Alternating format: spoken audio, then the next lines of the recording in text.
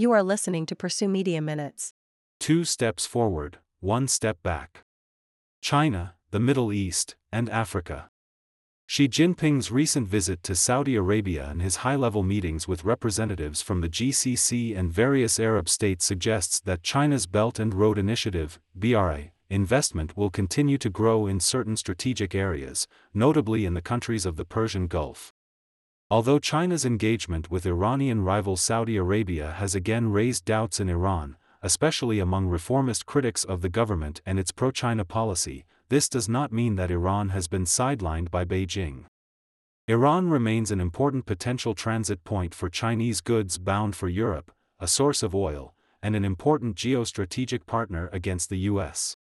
Investment in Iran, however, continues to be held back by a lack of political stability, a difficult investment environment due to sanctions, and a poor record of profitable returns. While most media commentators chalk up Xi's visit as another example of China's inexorable global expansion, a closer look at troubles brewing in BRI countries tells a more complex story. While investments have spiked in the oil-rich nations adjacent to the Gulf, BRI investment around the globe, including in the Middle East, has slowed considerably in recent years. And Iran is just one case in point.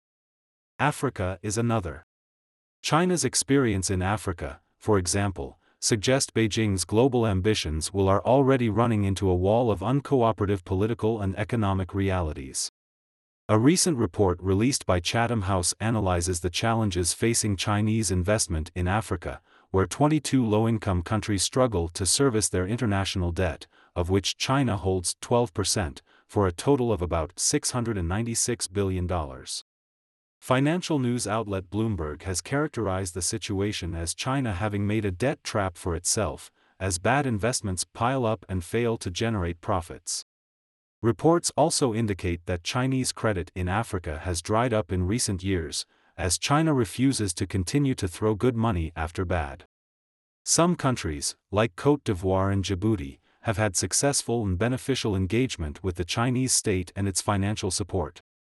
Others, like Zambia, Angola, Kenya, and the Republic of the Congo have been mired in corruption and financial mismanagement fueled in part by Chinese capital. However, the Chatham House report is careful to point out that China did not cause African debt distress in most cases, and is not inherently predatory. It also demonstrates that China is not seizing property or assets as some proponents of the debt trap theory have suggested, but rather has become the leading provider of debt restructuring and debt relief in Africa. This means that many Chinese projects have become a liability rather than generating a profit. Of course, looking at the Chinese press, one would never know there were any problems at all. The Chinese Ministry of Foreign Affairs has repeatedly rejected the notion of debt trap diplomacy and points out that the West, especially private debtors, own 30 to 40% of African debt, making them the primary stakeholders, not China. Wu Peng, director of the African Department, pointed out last month that China supports the reduction of the debt burden of African countries and actively implements the initiative of the G20 to suspend debt repayments for the poorest countries, and that, among the G20 members, China's has suspended the largest amount of debt. State media like Xinhua frequently publish articles that highlight the West's role in Africa's financial troubles and positive examples of Sino-African cooperation.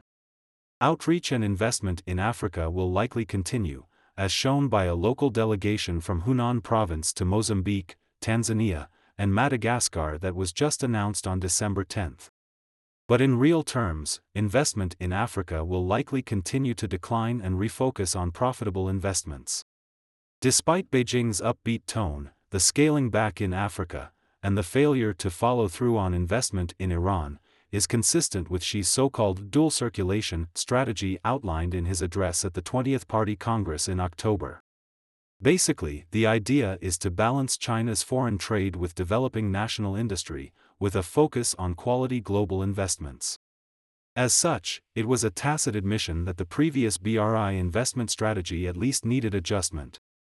This is good news for BRI nations who have their acts together, bad news for nations like Iran and those in Africa who don't. It is also a cautionary tale that fears of China's unobstructed rise to global dominance need some perspective. Pursue Media provides media research, open source intelligence, analysis, AI-driven analytics, and strategic communications consultancy. For more information, please get in touch with us.